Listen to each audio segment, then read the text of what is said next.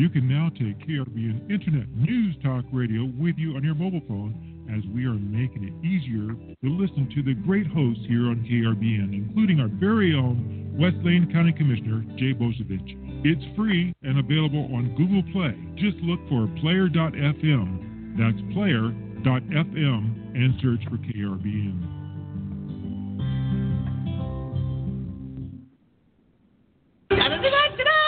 Puppy Power! Live from Lane County, Oregon, it's the Boze Show with your host, West Lane County Commissioner, Jay Bozievich. And now, here's Jay.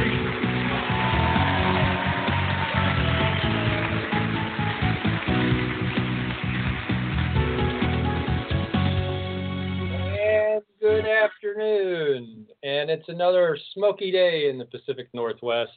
Hot and smoky. That's the way we like our August here in the Pacific Northwest.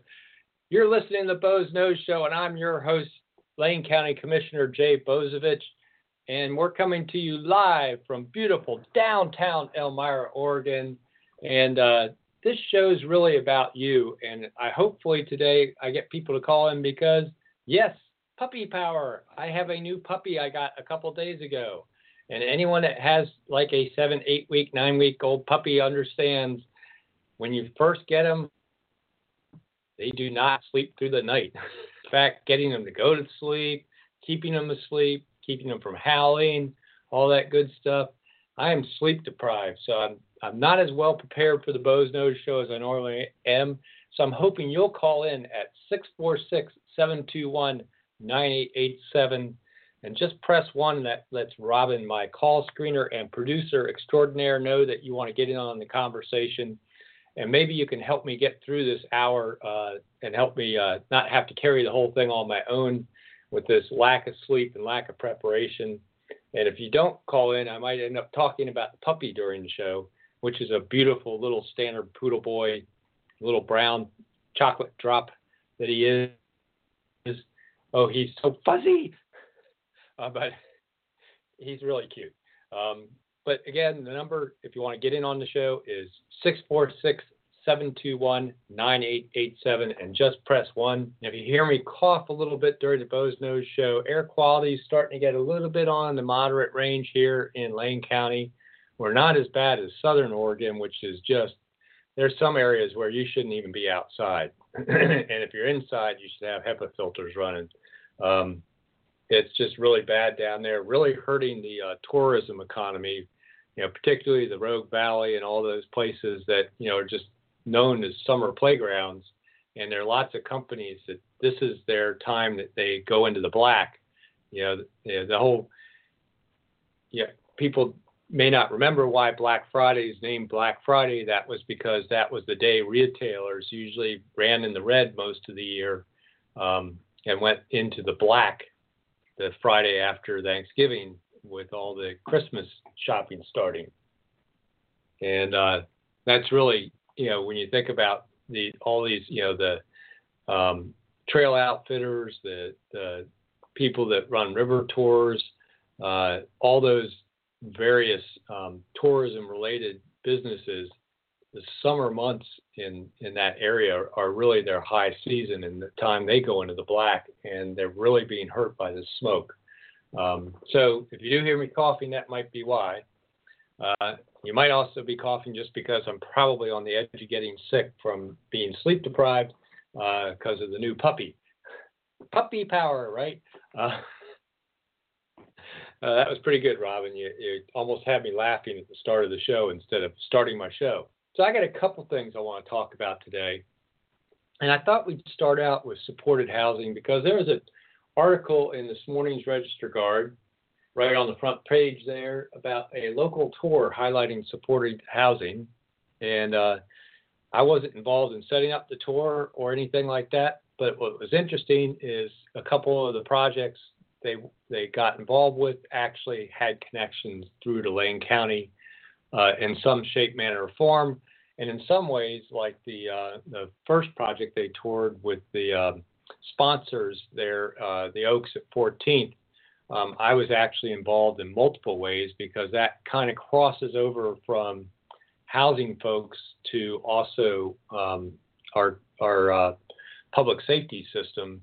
And I've actually worked through the budget committee of Public Safety Coordinating Council to secure funds for that project and to keep it running. Really great project that houses folks post-prison and helps them transition out into the community in a way that really reduces their recidivism and rearrest rate a lot. You know, what's really tough is a lot of people come out of prison on some, property crime type related stuff, not violent crime. But it's really difficult to get housing, and it's difficult to get a job because you got a criminal record and all that stuff. And you also might not have the best skills, which is why you ended up in prison in the first place. You might have some secondary issues with, behavioral health, and maybe even a continuing trying to stay sober, having a previous addiction issue or something like that.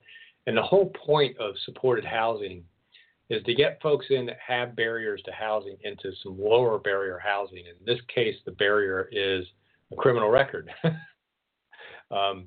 And get them into housing and then supply them with support services and case management that deals with trying to get to resolve those barriers, whatever they are. And I've talked previously on the Boze Noze show about our FUSE project, the Frequent User System Engagement Project, pilot we ran last year, that we tried to get our heaviest users of emergency services and police services and jail bookings and whatever else. We kind of developed a top 100 list, matching up a bunch of agency records. And we went after those people, tried to contact them, and then bring them into housing with intensive case management. And we figured out that before that service, they were costing the county about $35,000 a year, or the public, I should say, about $35,000 a year in ER room visits that are not paid for under insurance, in EMT call-outs, from the fire services for medical emergencies on the street or whatever, to getting arrested, and the police response, to booking in at the jail, to spending nights at the jail. All that stuff costs the public money in one way or the other. It was costing us about $35,000 a year to let those folks continue to be chronically homeless. So we brought them in, this low barrier housing, connected them with services, and we were able to do that for about $14,000 a year, a net savings of about $21,000 a year. And ultimately, you hope to transition those guys out, or guys and gals out to some other form of housing that's even less expensive, with and having dealt with some of their issues. And ultimately, you hope some of those folks get back to being productive citizens and aren't costing the taxpayers anything. But it's a much more permanent style of a solution. And this tour kind of went through a couple different versions of supported housing. But the key is not just supplying a place for people to sleep, but connecting that place to sleep with services and case management that starts dealing with why don't you have housing in the first place, why you're having barriers to getting permanent and reliable housing. And that's really what that's all about. And it's really a model that is now probably the best model we have to permanently addressing homelessness in the most cost-effective manner. And we've shown with our FUSE pilot program just how significant the savings can be to actually bring these folks in, start working on all their issues, whether it's a mental health issue, an addiction issue, all sorts of various issues why people end up on the street, and get them into the services and connected. Say it's a veteran, getting them the benefits that they're actually due. It's surprising sometimes how we'll find veterans that aren't receiving their actual full benefits that are on the street. You know, one of the reasons they haven't gotten the full benefits is their inability to apply for some other reason, like maybe a drug addiction or something like that. But getting them through that process and getting them the ability to access veterans benefits sometimes is enough to get them off the street and find them permanent housing. So it's just that's the real key is it's not just the housing, it's the supported housing. And there's supported services and case management that comes with it. And I thought the Guard, wrote a pretty nice article, even though it was sort of brief, going through a couple programs that provide that in the local area. And of course, Lane County is looking at developing through Homes for Good, which used to be the housing authority and community services of Lane County, known as HACSA, is the way people remember it. But Homes for Good, developing that what's called a Housing First project right there across from Autzen Stadium, but next door to our behavioral health building. So, there's that connection, the supported services that we can really address some of those issues. So, good article in the Guard. I really thought they did a nice job. It kind of brings that whole issue of homelessness and just generally trying to get people on the straight and narrow and self-supportive.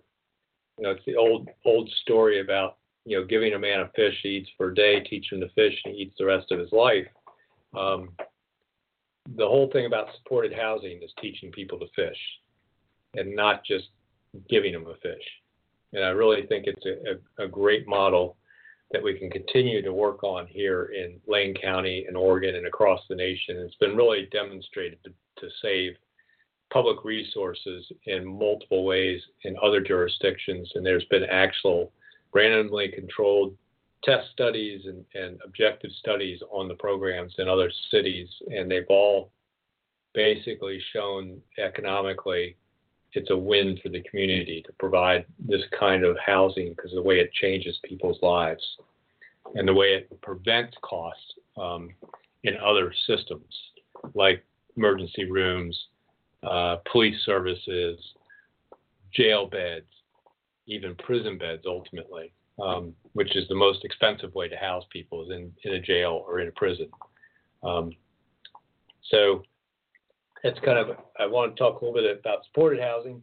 And I also mentioned in my Facebook post, I also might want to talk about pickleball. And everyone's like, pickleball? Yeah, the Register Guard actually had a front page article about it, I think about a week or two ago.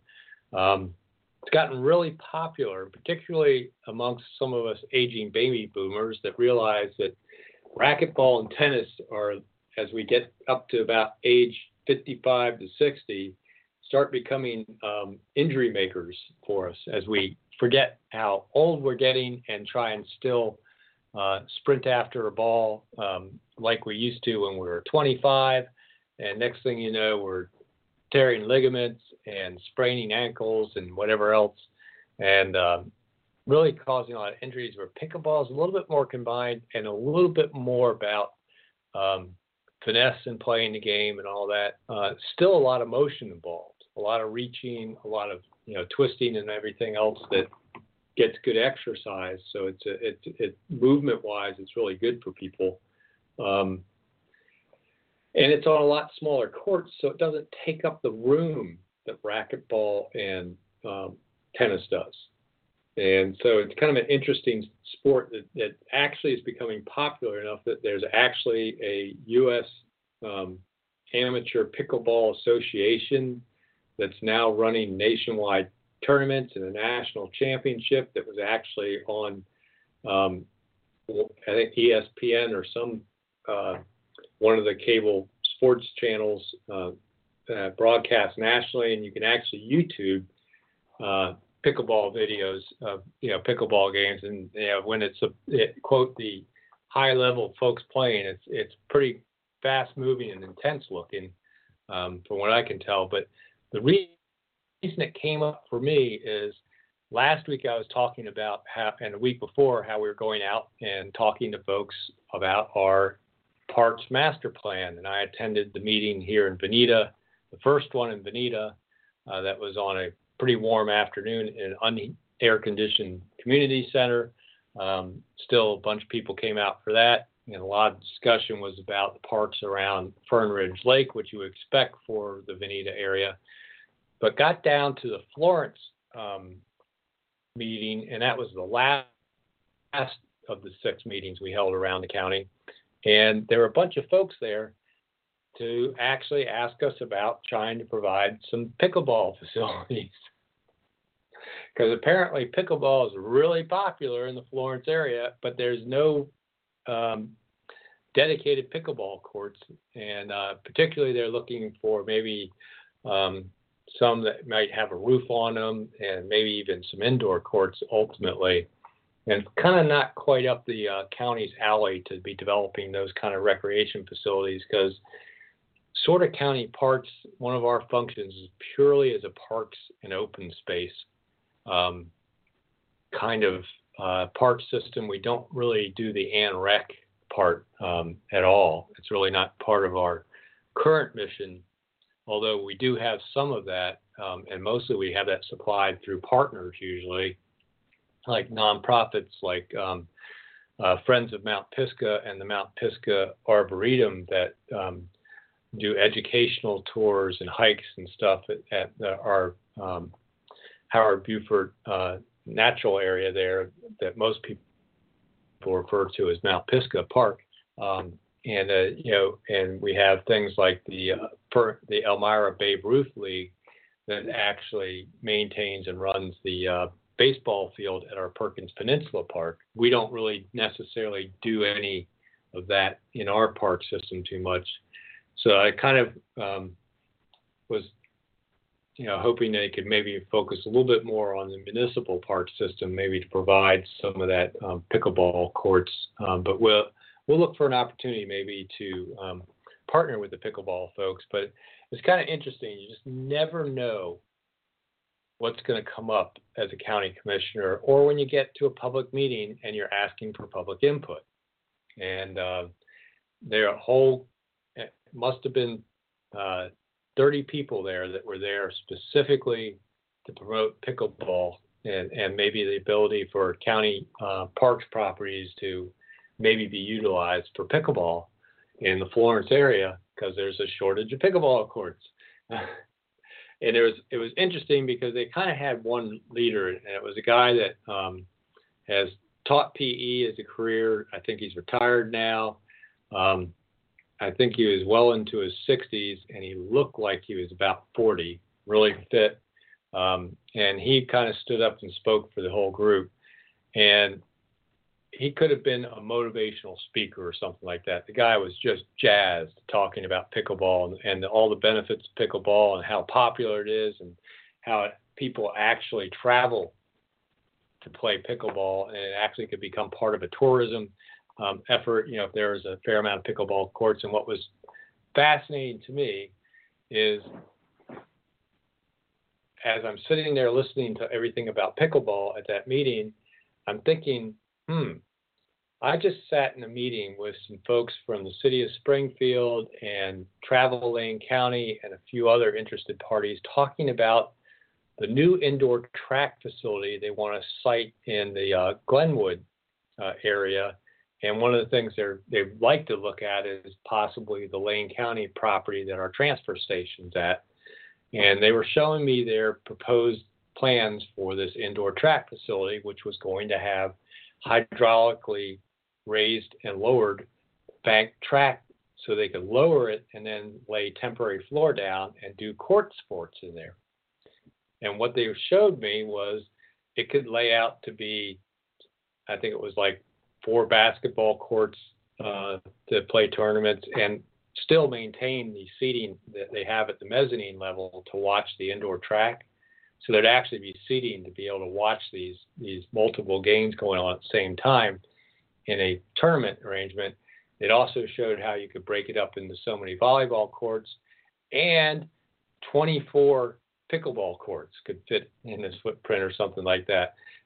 So as they're talking about how popular pickleball is and people will travel for tournaments and all that stuff, I'm thinking about this indoor track facility in Glenwood, popular, and they can put that many courts in there, and there's seating to watch. Maybe one day, if we get this indoor track facility realized and built in Glenwood, that Springfield will be hosting the national or some international pickleball championship right here in Lane County, just as we're going to host the World Track and Field Championships here in Lane County. So kind of exciting. Sports tourism actually is a major piece of Lane County's tourism economy. And anytime you want to hear about that, the folks at Travel Lane can tell you about it. But, it was really great also to hear that we were going to get the Olympic trials back here in 2020, because that was a significant input. I think some 30-some million or something that came in the local economy the last time we hosted the Olympic trials for that several-day event. So really, it's amazing how much economic benefit can be driven off of sporting events. And, you got to kind of cast a wide net from pickleball to track and field to bicycle touring to, the Ducks football games.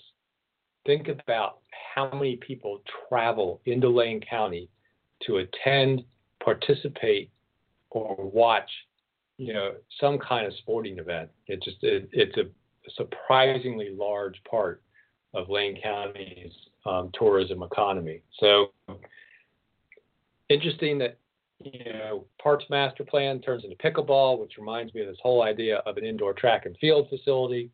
Kind of things are interconnected in certain ways as you start seeing a little bit bigger picture. It's one of the interesting things about being a county commissioner is I'm exposed to so many small pieces of so many other programs and efforts that sometimes I get to sit back and see a little bit of the bigger picture, and it's really kind of exciting.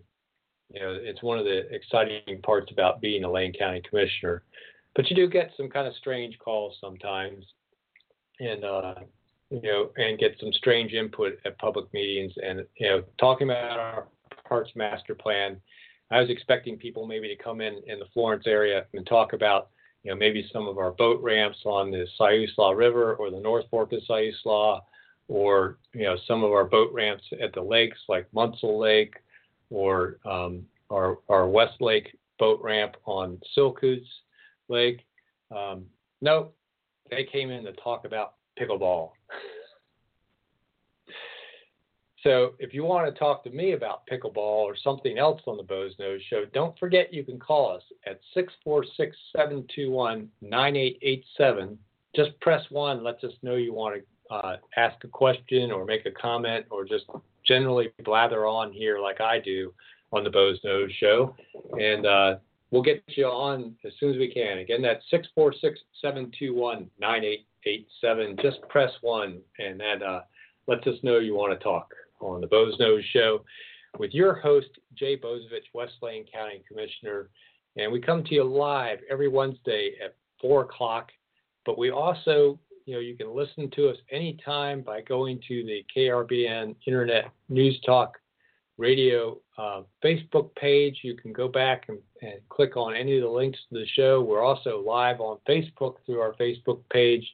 You can also email us at talk@krBNradio.net, and you can also message us on Facebook. There's all sorts of ways to suggest topics, suggest guests for the Boze Noze Show, ask me a question that I can answer on the air. Just give me a call, and we'll have a conversation. So we started something a few weeks back on the Boze Noze Show, and that is, kind of our What Were They Thinking segment of the Boze Noze Show. And it's kind of where we kind of take a little bit of a jab at people sometimes for some of the craziness that happens. Sometimes it's government craziness. Some of it's, something that's just in the news or whatever else. And I have a couple things for what were we thinking. And one's kind of in jest and a little bit on this, somewhat serious side, but silly side, and one's very serious actually. So I'm going to start with the one that is kind of humorous to me. The Oregon Government Ethics Commission. First of all, yes, be surprised, Oregon actually has an ethics commission. So after you finish chuckling about the idea of government ethics in Oregon, you can remember that they actually found the former first girlfriend, Sylvia Hayes, Governor Kitzhaber's live-in partner, guilty of violating several pieces of government ethics laws, and particularly several counts of enriching herself, using her position to enrich herself, which you're not supposed to do, with position in the government.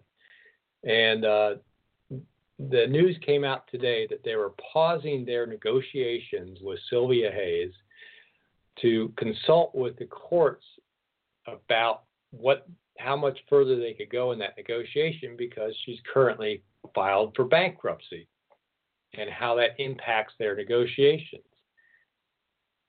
And what I can't understand is, what were they thinking when they entered into negotiations with her? All your job as the Ethics Commission is to investigate a complaint, determine if there's been a violation. If there's been a violation, determine the appropriate fine and sanctions, and issue those sanctions. What is there to negotiate with Sylvia Hayes? You found violations, determine the appropriate fines or whatever, issue those fines, and let the bankruptcy court and her figure out how it gets paid. What are you thinking negotiating with her? And why does she get to negotiate with you, and anyone else that's had to deal with the Government Ethics Commission doesn't get to negotiate their fines and stuff?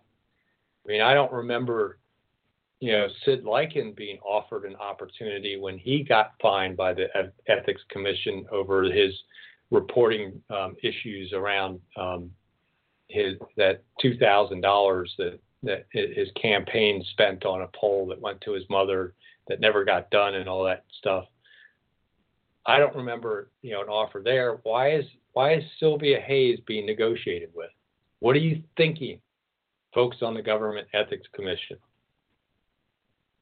Don't negotiate. Issue the fine. Step away. That's your job. Get on to the next thing, and maybe you might be able to get the investigation done in enough time that the statute of limitations doesn't run out on you, like the one with Rob Handy did. It just amazes me sometimes what comes out of our Government Ethics Commission, and negotiating with somebody that was found to have violated the ethics laws seems a little strange after the fact. Usually a negotiation happens before you make the finding so that they can plead to a certain violation and agree guilt or something like that, not after you've found them guilty and then you're negotiating how much fines they're going to pay. I think, what were you thinking, Oregon Government Ethics Commission? So that's my first what were they thinking for this week. My second one's a little bit more serious, and that's in that there's been two incidences fairly recently up in Junction City of folks tagging buildings with racial slurs and even Nazi symbols. And then just yesterday, there's been an abandoned vehicle outside of Florence in unincorporated Lane County on Hasita Beach Road for a while that's on private property, so it's not where the county can tow it. But it's just off of a roadway. And somebody finally, the car's been slowly being vandalized a little bit as it sat there.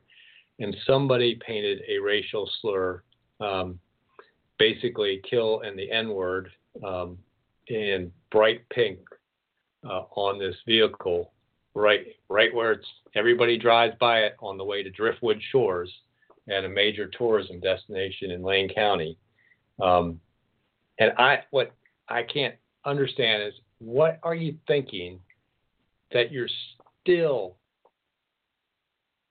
willing to go out and spray paint racial slurs in today's society?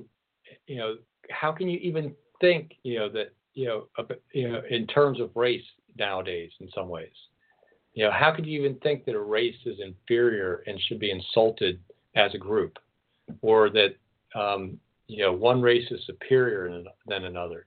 Instead of dealing with folks as individuals on the content of their character and trying to group people together under some, very sometimes arbitrary grouping. Take for the term Hispanic, that covers everything from folks from Puerto to folks from Mexico to folks from Colombia. Not a whole lot of commonality there. It just, that term, and trying to group people under that term is really not dealing with people as individuals. And then, take even the term, Black or African American, is really, trying to group people under those is also very difficult. Are you talking about somebody that is from Nigeria, or are you talking about somebody that, had been in the Caribbean, family came from the Caribbean for a long time, or somebody that has been in, family has been in the Northeast for quite a long time? People don't, to try and think in those terms just boggles my mind. What are you thinking that you decided, you and your buddy or something, say, hey, just, what do you think we go out tonight and we spray paint some racial slurs on something? Where does that thinking come from? How can, it boggles my mind how anyone can today, knowing what we know about how similar our DNA is between races, virtually indistinct, and the fact that there's so much variation, and looking at, what people have achieved out of all cultures and races on our planet. How can you continue to not be able to look at people as individuals instead of a member of a arbitrary group, either based on skin color or based on a language spoken, a region they're from? I just can't understand it. And I can't understand how anyone can tolerate that style of thinking when they run up against it. It just really should not exist in today's world. And it amazes me when it rears its ugly head. I guess I should understand it because there is some, psychological tribalism that goes back in mankind, where we want to group ourselves by like groups and pit ourselves, us against them. And, one of the ways you do that is by demonizing them. And so there is some natural instinct there, but you would think our society had risen above that by 2018. But here we are in Lane County, 2 recent incidents of racist graffiti in Junction City. Now we've got one basically, almost in Florence down there on the coast. And it makes me shake my head, and it depresses me somewhat that there's still that kind of thinking in this world today, that folks can't see beyond that and judge people as individuals and deal with them as individuals. It's something I talked about when we start talking politics, and how politics have gotten so divisive and difficult for people to talk to each other. One of the ways I've said that's become that way is the identity politics, where you try and get people to identify with a group, and then you set up us versus them style politics of the group, and the group can be, kind of arbitrary, whether it's the elderly that you're trying to set up to hate a group because they might do something, that would impact the elderly's Social Security, or whether it's, moms that are the group you're trying to segregate and dislike some political entity because they might do something that impacts, kids and moms or something like that. In this case, it's idiots out there with spray paint cans that have decided they're going to identify people by, arbitrary racial groups, and then actually get out there and insult them with this graffiti, which just, amazes me. It still happens. It just seems like, why is that still happening in this world? And why can't people get past that? So that's my second. What were they thinking? The person that actually pulled that spray can out and spray painted that car in Florence the night before last. What were you thinking? What made you want to spray that on there? But I do want to say some community member within hours that morning painted over the M word on that car. The kill was still there, but the M word was painted over in white to where you could not see it. So bravo to that community member for stepping up and not tolerating that kind of rhetoric in our public space, and that idiocy of thinking around racial identity and the bigotry and prejudice that comes with that. And hopefully that person that painted that white over is a person like myself that likes to judge people as individuals and by the content of their character and their individual qualities that are internal, not external. So that's kind of what I had there on my What Were They Thinking segment this week. Hopefully it didn't get too serious for you. In a sort of sad piece of good news, I wanted to talk about something else that came up today. Press release came out from our sheriff's department that they had actually made an arrest in a 2007 rape case that happened here in Lane County. A woman that, had car trouble. Somebody stopped and was, pretending to be the Good Samaritan, offered to give her a ride and ended up, basically taking her for a ride and assaulting her and raping her and then stranding her out in the country. And at the time of the crime, a sample was taken, but it didn't match anything in the database and hasn't pinged any, nothing's pinged that case as new samples have been collected over the years.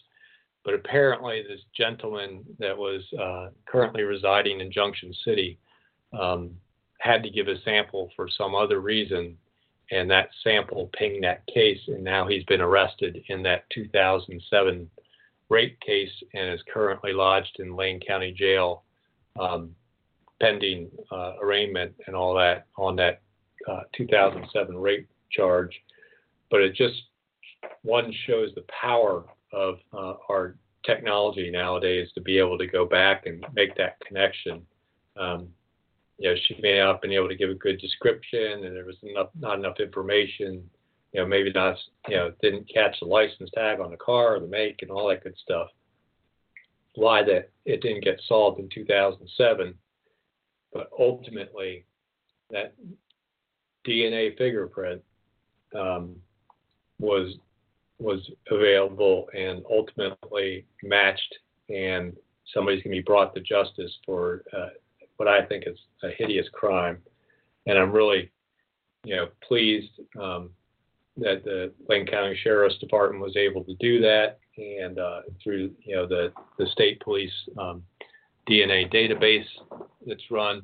And it just also shows the importance of the catch-up work they've been doing on processing these rape kits to get DNA into the system to be matched against the known DNA that's been secured and matched to actual identities of people. So it's really important we finish that work to work through that backlog of rape kits, and the state really needs to remain committed to that. It needs to provide the resources to get caught up and stay caught up processing those rape kits for DNA testing and ultimately logging into our database and being there to be available to ultimately, if that person's arrested for something else, can be as simple as a Dewey that gets that sample into the system and may connect them with a past crime as evil as rape and sexual assault are, where we might have that DNA available, and provide justice for that victim. So kind of a good piece, good news, bad news. It was bad that it took 11 years for this victim to see justice. Good news, though, this guy's off the street now, and hopefully there's not other victims out there in between then, but it's just sad it took that long. Happy we caught him. Oh, excuse me. I have a little yawn there. The puppy sleep deprivation syndrome is kicking in here on the Boze Noze Show. Remember, if you want to get in on the conversation and rescue me from my puppy sleep deprivation syndrome, 646-721-9887. Just press 1, and that will let Robin, my call screener and producer extraordinaire, know you want to get in on the conversation.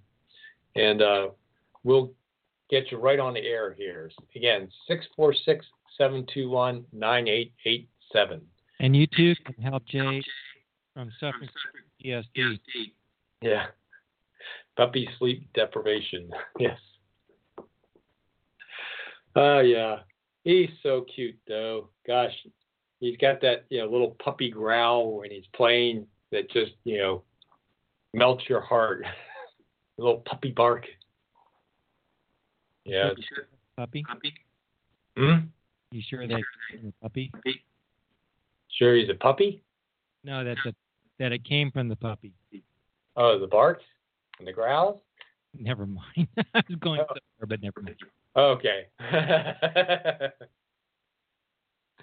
Okay. Never mind, Robin.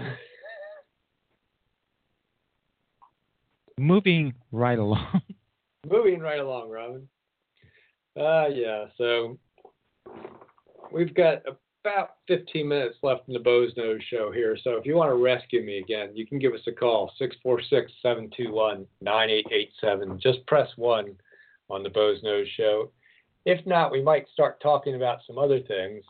We could start talking about some of the statewide ballot measures that are getting ready to appear on the ballot that are kind of interesting and developing some feedback in some ways. Like, is it a good idea for us to pass a ballot initiative that preemptively bans a style of taxation, which we're seeing with this effort by the Grocers Association to try and ban any possible taxes on food, like through a sales tax, preemptively. And that if anyone's ever heard of the whole idea of a very broad and small sales tax where it's on everything, particularly if you look at fairtax.org, one of the ways you keep the tax percentage very small is by not exempting anything. So preemptively starting to exempt stuff from any future version of taxation is starting to basically say whatever they do tax, the rates are going to have to be higher to actually raise the revenues they're trying to desire. And one of the things, if you look at the fair tax, they have a rebate system built in to kind of make up for what you would get taxed on essentials basically at the poverty level, to kind of make up for the fact that food might be taxed. So kind of as I look at that one, one of the things I think about is, why do we want to preemptively start writing tax law before we even thought about writing the tax in the first place? So I might think about then whether I want to vote yes on that or not. So that's kind of, there's one that most people might just instinctually go, oh yeah, that sounds like a good idea. We ought to ban taxing food, but without really thinking about, what that might do to policy in the future should we decide to move towards sales taxes in Oregon, which has been voted down 9 times. I don't see that happening. But one of the things the Grocers Association is trying to do is trying to get their particular industry preempted up front if we do go there in the future. And I just don't think that's necessarily good policy to do that. So it's kind of we'd be better off if you're absolutely against sales taxes or something like that, then passing some kind of constitutional amendment to Oregon's constitution that says we will never have a sales tax in Oregon. That's a far better form of policy and initiative than this particular one that's basically banning one particular or preempting one particular industry from a future form of taxation that's currently allowed under our Constitution. So, can I bring up one? Sure. There's a trend going in Portland, and I don't know how you or the other commissioners feel about, but what if they were thinking about putting a toll bridge or toll road somewhere on the I-5, say in between Beltline and 105?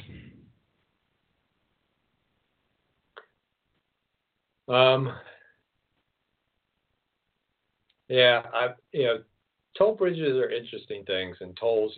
I grew up on the East Coast, so I grew up with tolls and turnpikes. And in fact, I remember when the original access road out to Dulles Airport was built, and there was a toll road, and tolls got pulled after a while because they paid off the bonds.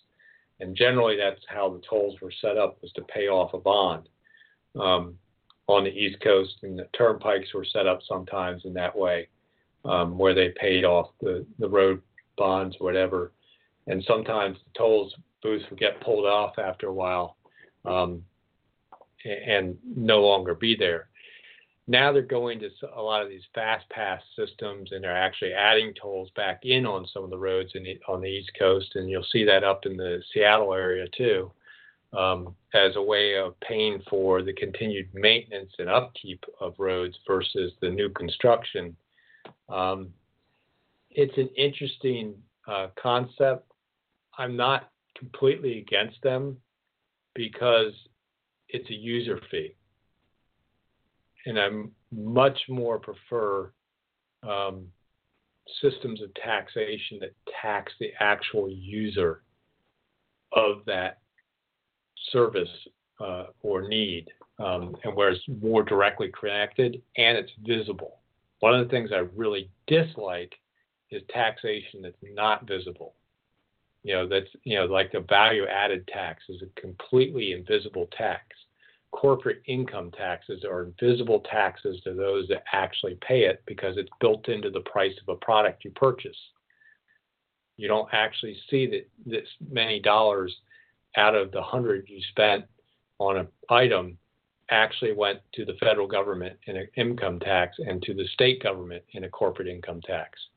So at least tolling is a very visible form of taxation, and as tolls get increased, the pressure on politicians to keep the tolls low, you know what I mean? There's that connection there, where gas taxes aren't necessarily as visible to the general public. You kind of see it in the increase in your price in your gasoline. But if it were up to me, I'd pass a law where the receipt when you get your gasoline has the cost of the gas, then the tax added onto it, and then a total. Where you'd see the federal gas tax, the state gas tax, and if there was a local gas tax, it would be listed separately. And there would be the price per gallon pre-tax and the price per gallon post-tax posted at stations. But they do that right now, so people don't realize how much tax they're already paying for roadways. So tolling for local roads, I'm not necessarily completely opposed to it. I don't think the county is going to go there anytime soon because I do think the public's generally opposed to tolling, and it doesn't have broad public support. And I don't think I'd do it without going to a public vote first. Yeah, what makes me kind of wonder is, like what they're doing in Portland, and depending on what vehicle you're driving, it increases the cost of goods and everything. Like when I was truck driving, they said always carry a $100 bill with you, which is more now because that you may need that for going through a toll booth.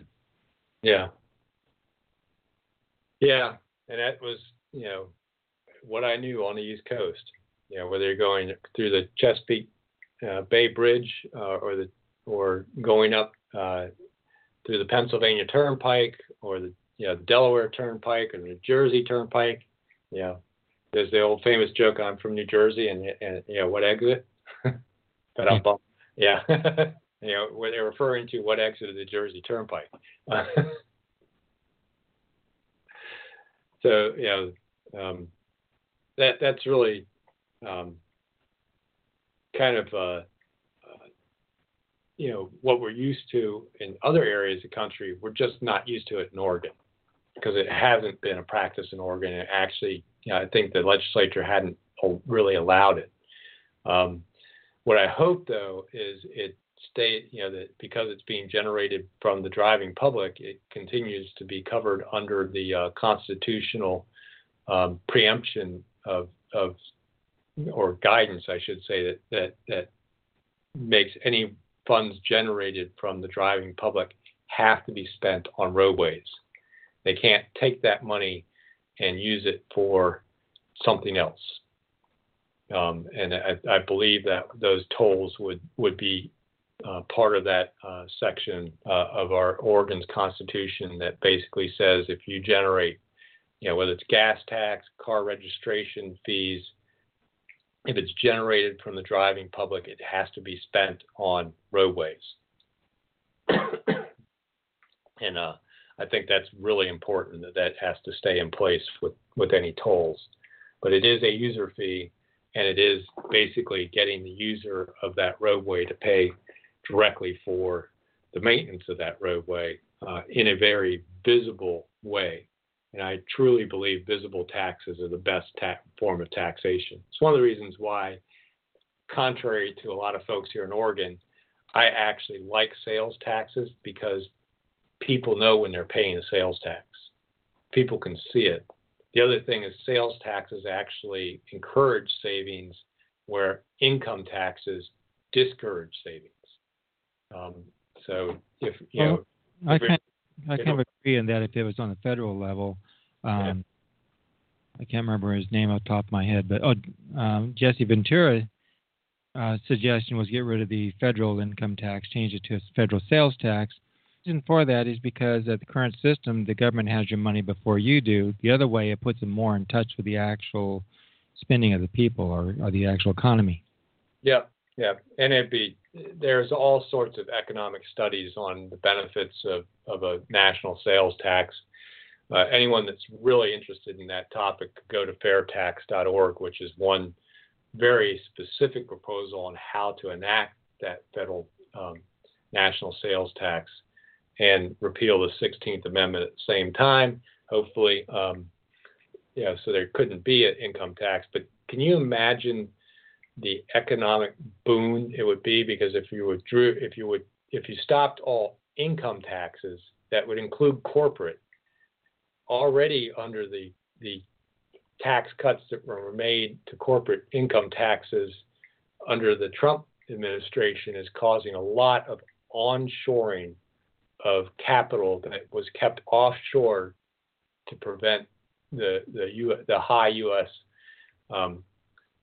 Corporate income tax from taking a bite out of it, and suddenly there's money pouring into this country. It's one of the things that's driving the economy so hard, and people are there was this trend to merge with a foreign company and move your headquarters somewhere else to be under a different taxation.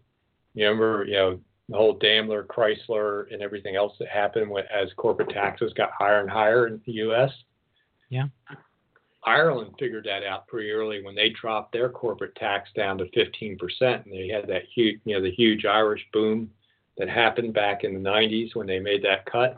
Can you imagine if we go to zero, what that's going to do for the U.S. economy, and replace that with a sales tax instead?